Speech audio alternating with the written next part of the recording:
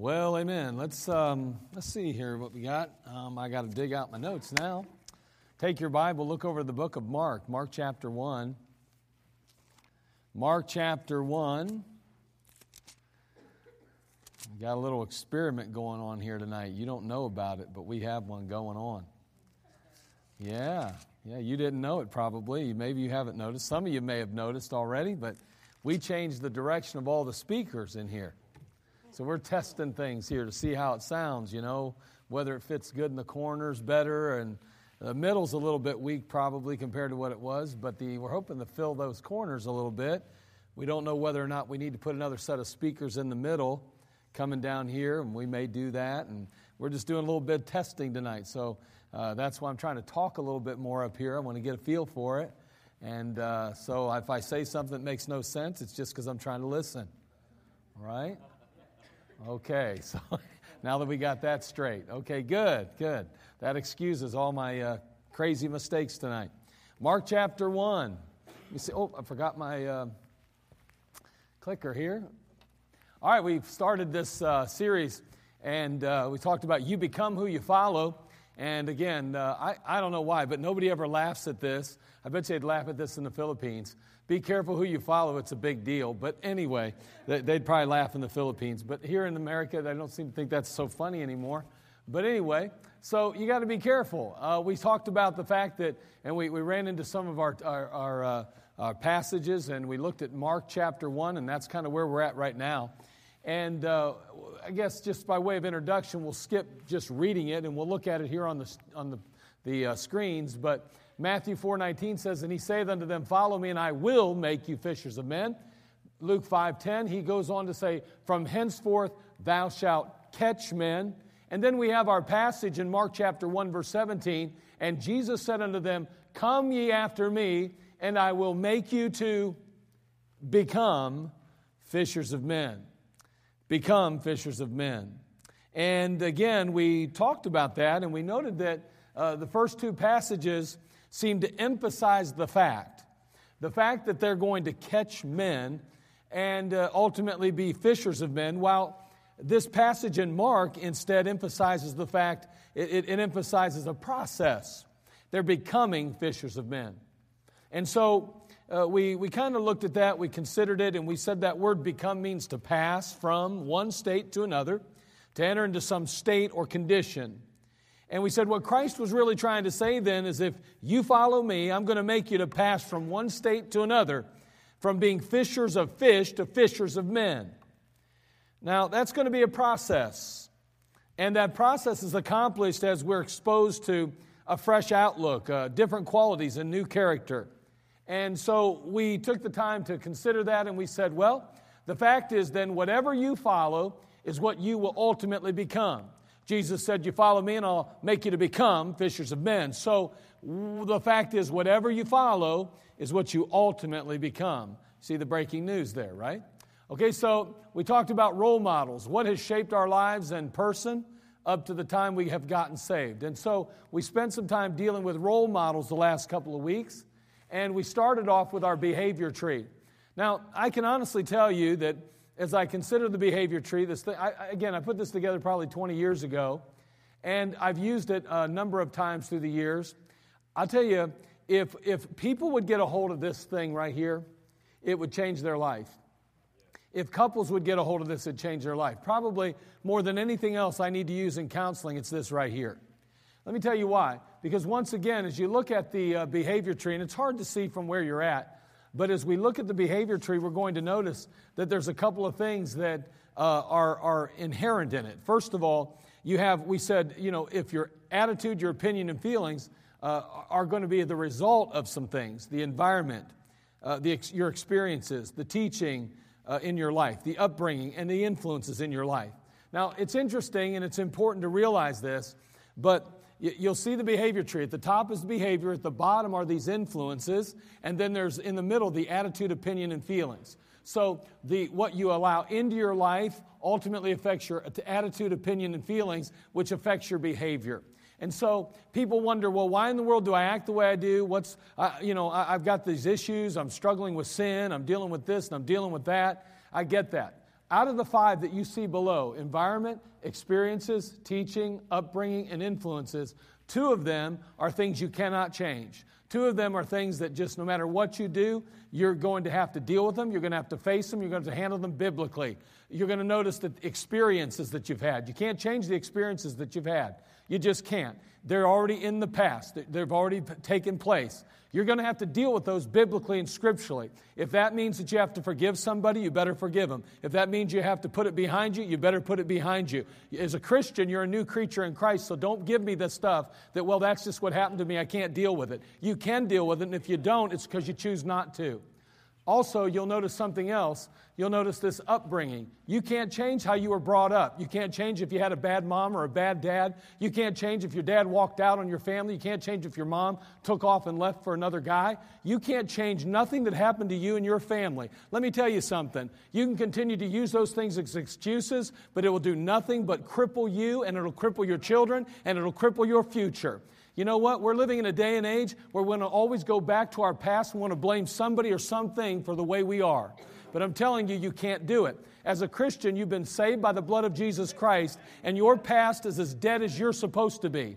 Do you hear what I said? Your past is as dead as you're supposed to be. You and I are supposed to die daily. And the fact is that we cannot allow our experiences, nor can we allow our upbringing to continue to affect our daily walk today as believers. We got to put that behind us, and we got to move forward. Now, the things that we can control, we noticed here, are things like our environment. You want to change your behavior, you want to change your attitude, your outlook, and your perspective and feelings? Well, then start changing your environment. Don't expose yourself to the wrong places, the wrong people, the wrong time. Your teaching. Don't allow yourself to listen to and be influenced by the wrong kind of teaching or the wrong kind of influences in your life. And then we have the just bottom line influences here. We have things like television and music and friends and all of those things. Those are all things that we control now that we're born again. Nobody makes you have a certain friend. You say, well, my friend always brings me down. I don't know why you call him a friend then. And furthermore, I don't know why you keep him around. You better get rid of him then. Because the bottom line is that if it's not going to cause you to be productive and more a better Christian, more Christ-like, then let me tell you something. You need to get rid of them. You need to move on. It's time to grow up and be a man or be a woman. Quit playing little kid games and allowing them to influence you when they're not supposed to. Preacher, you're really loving this, aren't you? You're having it on fire tonight. I'm just, you know what? I'm just really burdened because I'm watching a generation of Christians continue to fall into the trap of the world, the blame game. And I'm telling you, we can affect. There's no reason in the world why our past has to continue to wreck and ruin our lives. There are people in our church, older adults, who have gone through things you can't even imagine, and they did not allow it to wreck and ruin their present and their future. And I'll tell you what, you might be wise to get a hold of some of them older ones that you think are archaic and don't know anything, and ask them what they endured and what they dealt with in their past and how they had to put up with things in their home life growing up, and recognize and realize that they had it just as bad or worse than you've ever had it, and yet they allowed Jesus Christ to be real in their life and give them victory. Thank you, preacher. We love you for that one. Philippians 1:6, being confident it's the very thing that he which hath begun a good work in you will perform until the day of Jesus Christ. And so what we recognize is that he began a work in our life. And as a Christian, we got to keep that in mind. And again, if we're going to realize that you become who you follow, you're going to have to be careful who you follow then, and so am I. We got to take steps to make sure that we're in the right vein, so to speak, going the right direction, accomplishing and doing the right things. And so we said that's important. And then finally we said no one becomes all that God would have them to be the very moment they're saved, because becoming is a process that takes time. It's only begun. It's a process.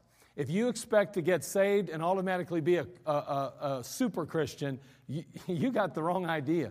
If you're into this thing a few years and you still think somehow, I don't understand what in the world's going on, my friend, it's called a process. And if you've been a Christian for 20 years and you think you've arrived, my friend, you have lost and forgot about what the real Christian life's all about, because it's still a process and it's becoming. And until you are exactly like Jesus Christ, you have not arrived yet. Amen. That's what the Bible teaches. All right? Now again, I understand. I'm just saying, becoming is a process that takes time. Yes, you need to be hard on yourself, harder than other people are. This idea that, he's just too hard on himself. Usually it's the other way around. Usually, we're not hard enough on ourselves. We accept too much. Our expectations level for ourselves too low. Well, I'm really tearing it up on my Bible reading. I spend at least 3, 4, 5 minutes a day on it.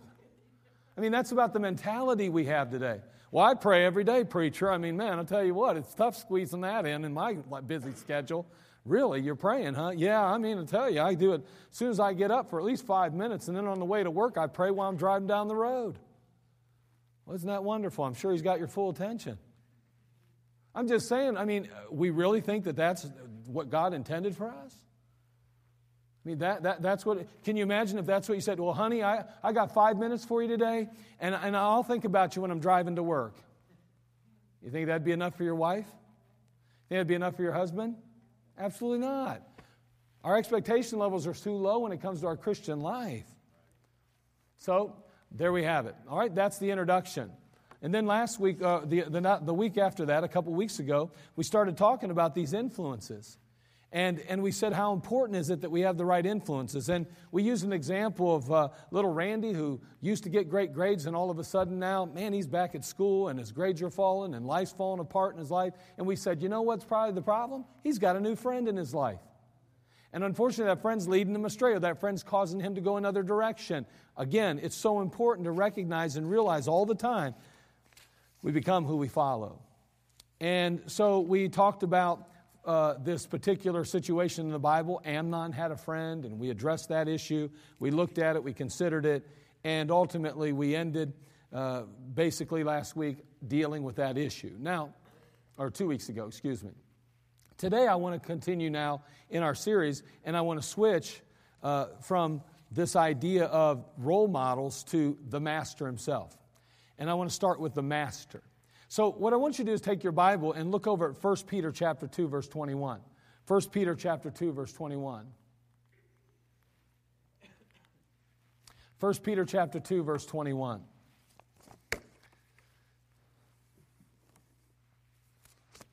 It's a powerful passage. And again, we're talking about you become who you follow. And in this particular passage, we're going to note that Jesus is someone we ought to be following. Notice what the Bible says. It says, for even hereunto were ye called, because Christ also suffered for us, leaving us an example that ye should follow his steps. So we're going to try to define what his steps are here. We're going to try to identify what that means. Now again, the context of 1 Peter chapter 2, verse 19 and 20, verse 21, right on to the end of the chapter, is really kind of identified right there in the first couple verses before it. In verse 19, for this is thankworthy, if a man for conscience toward God endure grief, suffering wrongfully. For what glory is it, if when ye be buffeted for your faults, ye shall take it patiently? But if, when ye do well, and suffer for it, you take it patiently, this is acceptable with God. Okay, so what we're dealing with is suffering here then. We're dealing with suffering and dealing with it properly.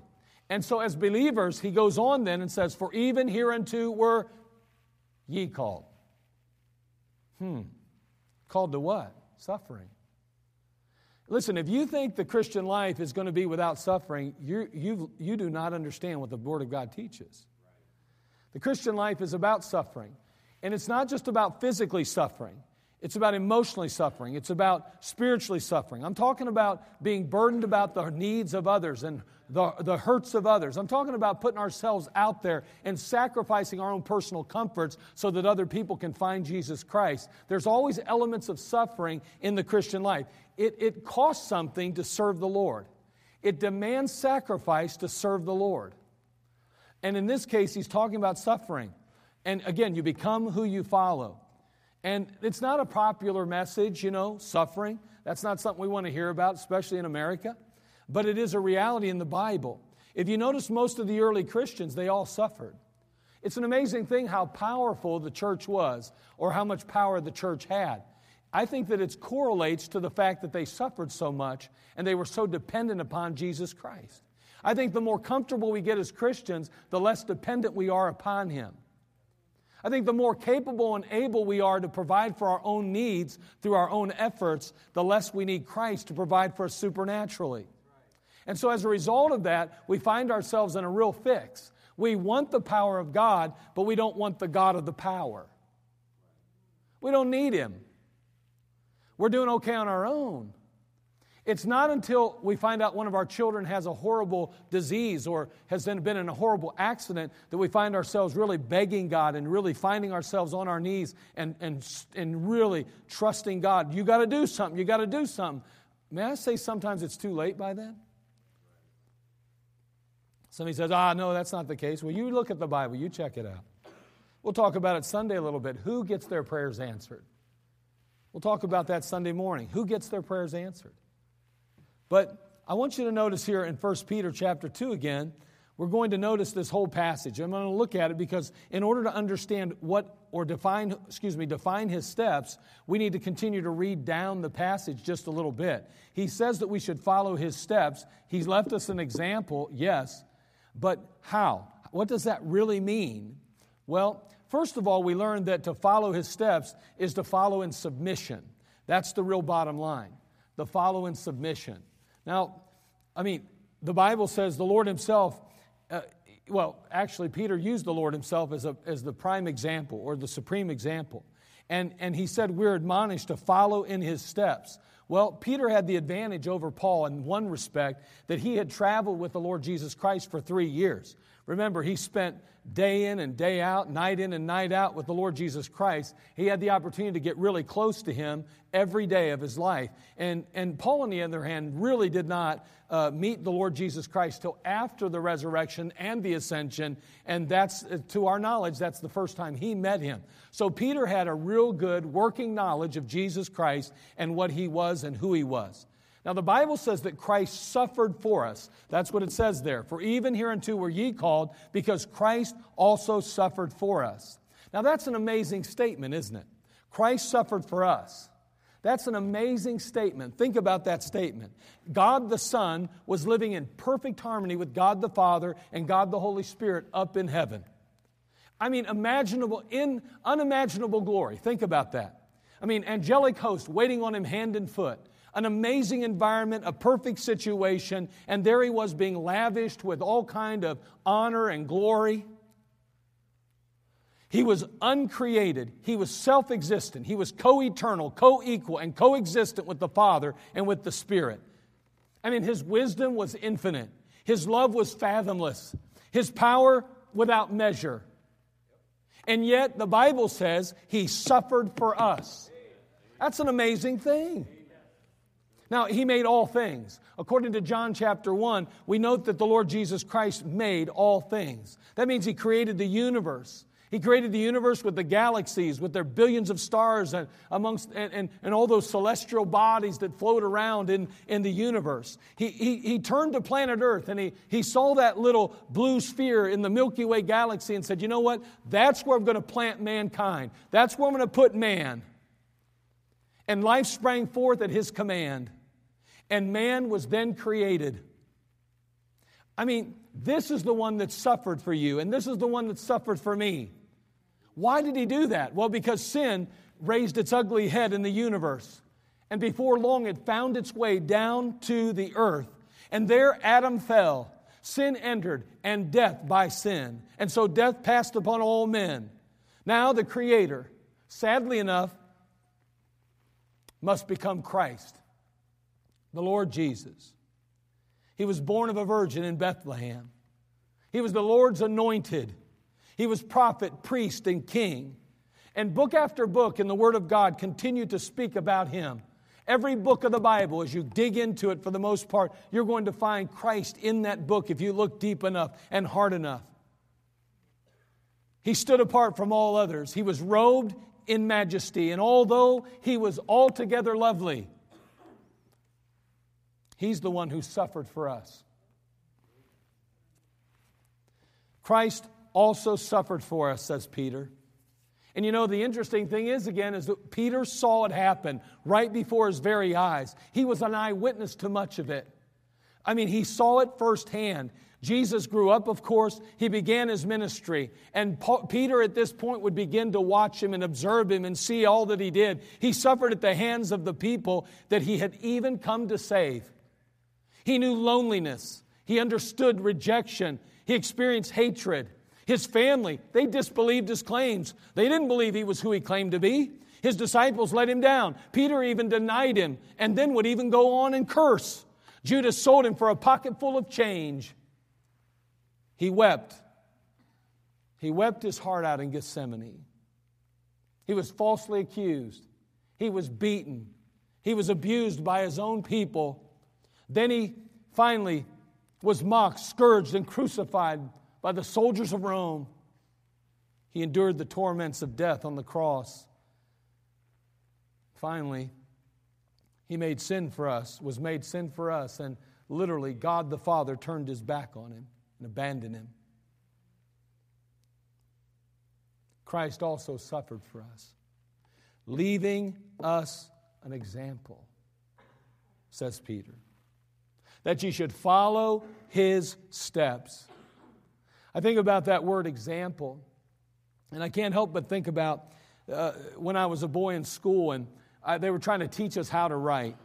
Now, I don't know about you, but when I was growing up learning to write with the alphabet, A, B, C, D, and all of that, many times the teacher would be up there at the front of the class on a chalkboard or something, and we didn't have white boards then, we had chalkboards, and they would write the letter out, and then you would look at it and you might try to write the same letter. But then we also had these little writing books, or I don't know what you call them, but they actually had the letters written in them, and you would take your pencil and you would trace over those letters. The A,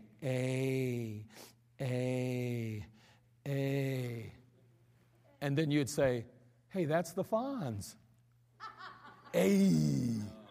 But anyway, so you do A's, and then you do B and C, and then pretty soon after you traced all those letters over and over and over, you'd go beside it, and there'd be an open space. You'd write the C, or you'd write the A and the A and the A again. You'd keep practicing that particular letter or vowel, and you'd practice it over and over and over and over and over. An example, see?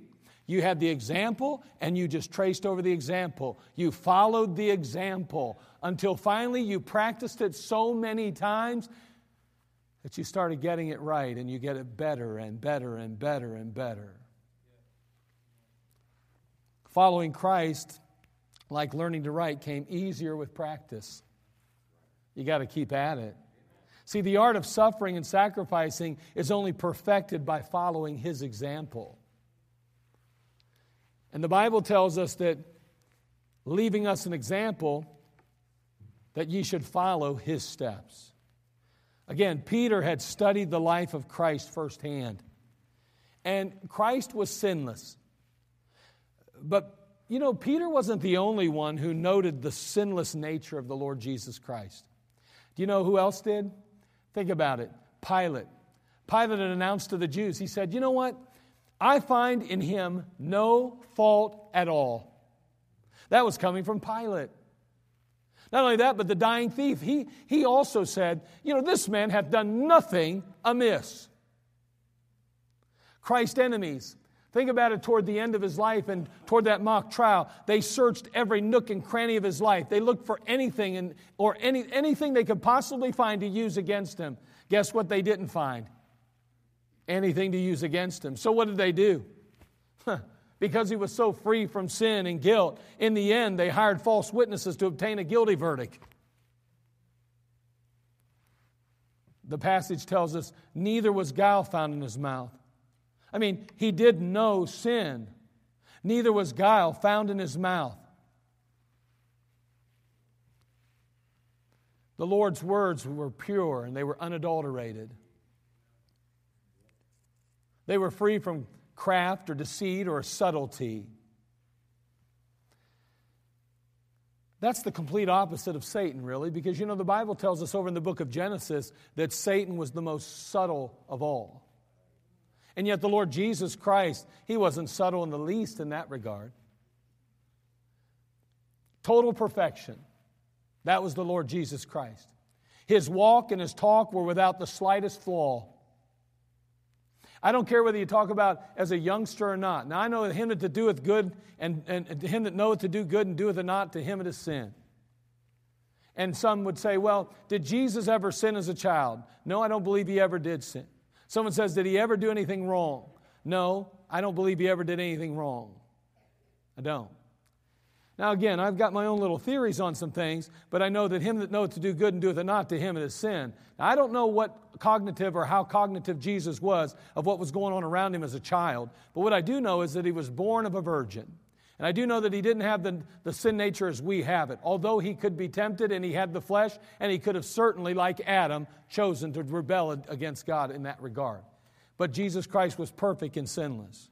Someone says, well, if he's God, then he can't sin because anything he would do would be right. So even if he did something the Bible says was wrong, it would be right because he's God and he can do whatever he wants. I think he's bound by his own law. We know that when he came to earth, he said he was. He came to fulfill the law. That means he kept the law. Total perfection. You know, that statement can't be made of any other in the world. It just can't be made. You know, the world's greatest religious leaders, men like Buddha or Confucius or Muhammad, they were sinners. They might have taught some truth, but they were all sinful men like all the rest of us. As a matter of fact, the great heroes of the Jewish faith, think about it. Abraham, Isaac, Jacob. Think about David, Isaiah, and even Daniel. They were all sinful men.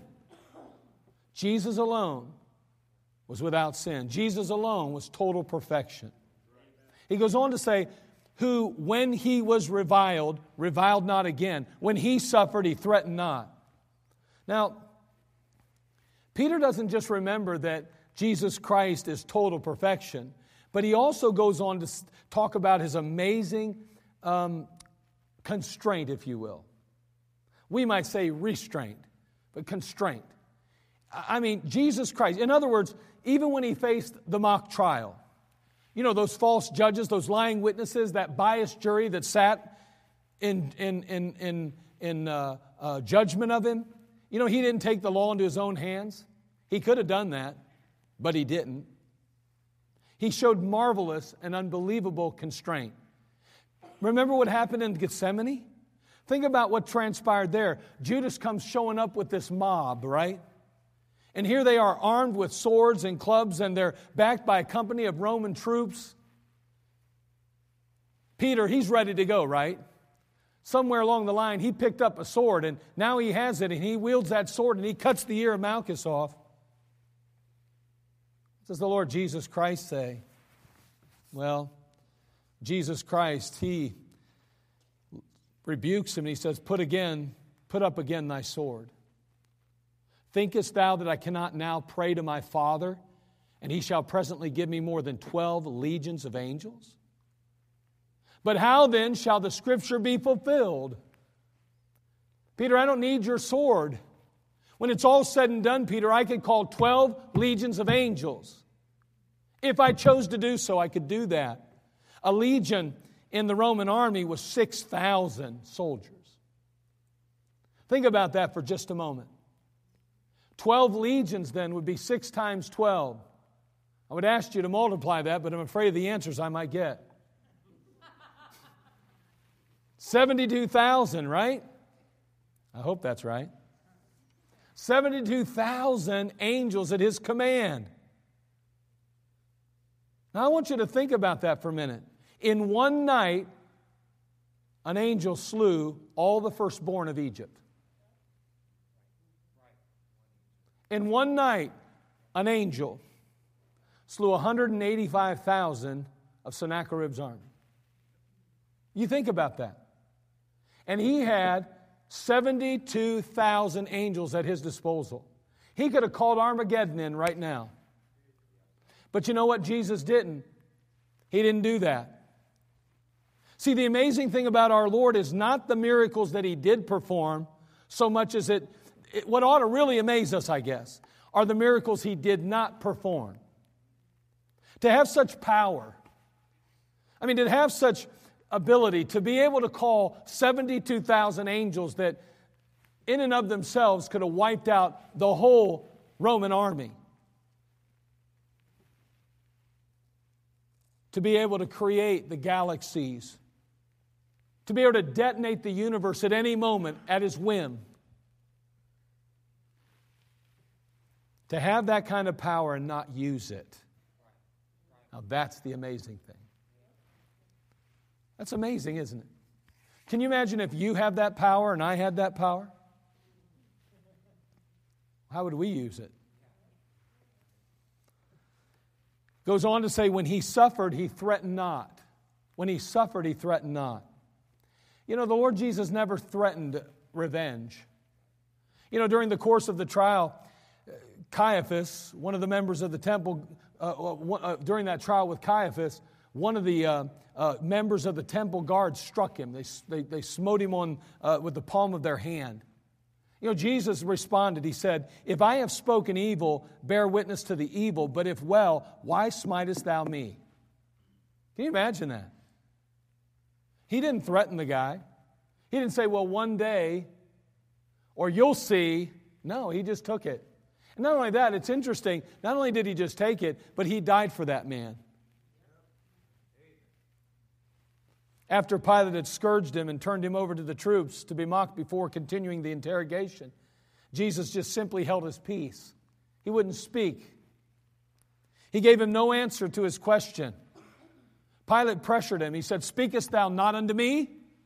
Knowest thou not that I have power to crucify thee and have power to release thee? Jesus said, thou couldst have no power at all against me except it were given thee from above. He didn't make any revenges, though, or threats of revenge. He didn't do that. See, the reason is because the whole matter was in a higher court, in higher hands. See, the Bible says here in this passage that he had already committed himself to him that judgeth righteously. He's not going to get a fair trial down here on earth. He knew that. There's no way that Hebrew court was going to give him a fair trial. No way that the heathen court would do the same. However, there was a higher court. They could accuse him. They could condemn him. They could even crucify the Lord Jesus Christ. But the outcome was already in higher hands. This is the example that Jesus has given us. See, these are the steps that he's taken and intends that we follow. Steps of submission, steps of sacrifice, steps of suffering, steps of service, steps of surrender. Those are the steps that he's talking about. And when we start talking about following someone, there is no better person to follow than the Lord Jesus Christ. And the fact is that it is not comfortable at times to follow him in our own strength especially. The truth is, I'd much rather follow somebody that takes vengeance on those who harm or hurt them. Because that in my flesh is the way to handle every problem. Turn the other cheek, you're crazy. You hit me, I hit you. You say something nasty about me, I'll say something nasty about you. You don't want to play my game the way I want to play it, then I will have no use for you. And may I say that Jesus Christ did not respond that way in life. When the Bible tells us here in the passage, it says over here in 1 Peter chapter 2, for even thereunto were ye called, because Christ also suffered for us, leaving us an example. Ye should follow his steps. Follow what steps? Who did no sin. There's a good step. That'd solve a lot of our problems, wouldn't it? When we'd get rid of all the consequences of sin because we just weren't committing them anymore. Neither was guile found in his mouth. We'd start to watch how we speak, and we'd be careful what we say. Who, when he was reviled, he reviled not again. We'd be willing to be defrauded. We'd be willing to take it on the chin. We wouldn't always expect others to cater to us. Instead, we'd be there to cater to them. When he suffered, he threatened not. He'd take it patiently. We'd go ahead just like Christ and say, you know what? That's fine. Because ultimately, in the end, as it says here for Jesus, we'd commit ourselves to him that judgeth righteously. We'd say, you know what? Lord, I'm in your hands. You do with me as you please. It's up to you. I'm trusting you with this situation. I'm not taking matters into my own hands. I'm not going to judge others. I'm not going to lash out. I'm not going to take vengeance. I'm simply going to trust you and lean on you and give to you everything you deserve. Well, I'll tell you, that's the steps we're talking about. My question, who are you following? Who am I following? See, the Lord is our greatest example. He's the example by which all others are to be compared. The next time you and I catch ourselves comparing ourselves with one another, let's remember, they're not the standard. I'm doing fine. At least I don't act like that. Too late. No, God says Jesus is the standard. How you measure up to Him. And you know, the men who followed Jesus, He said, come ye after me, and I will make you to become fishers of men. The men followed Jesus. Those men that He talked about did follow Him. And the fact is, they did become fishers of men. We don't have time to look at it, but we could look at Scripture to prove it. And let me just say this. If we're not taking on these characteristics and we're not stepping like He stepped, it is proof positive that we are not walking in His footsteps. We're not close enough. I'm not saying we're not trying. I'm saying that we're not close enough yet. We are always going to have to work at this in our flesh. Remember, He began a good work in you and will perform it till the day of Jesus Christ. It's only begun. We're going to find that we just haven't arrived yet. And we'll look at some of that a little bit later in our series. So, these men became as they followed in His steps. They walked and they talked with the Lord, and they become fishers of men. They became exactly what He was. And you know what? We need to walk and talk with Him. And in doing so, we will become like Him. Father, we come to You. We thank You again for this time we've had together. We ask, Lord, You'd bless us. And Lord, thank You for the simplicity of Your word. May You, Father, be glorified in it all. Now, Lord, against Thee and Thee only have we sinned and done this evil in Thy sight. Help us, Lord, to confess our sins and forsake them, so that we, Father, might please You with our life. And in pleasing You, Father, You'll be able to bless us, not only with answered prayer, but with just many blessings upon blessing. Thank You again for the opportunity, the privilege of having you, the Lord Jesus, as our example. Thank You for allowing you, the Lord Jesus, to live in us. What a blessing it is to have Him indwelling us in the person of the Holy Spirit. Now may we walk according to the Word and according to His example. Lord, bless us and help us. We need You. In Christ's name, amen. Let's all stand, every head bowed, every eye closed. You come if the Lord Jesus Christ speaks to you.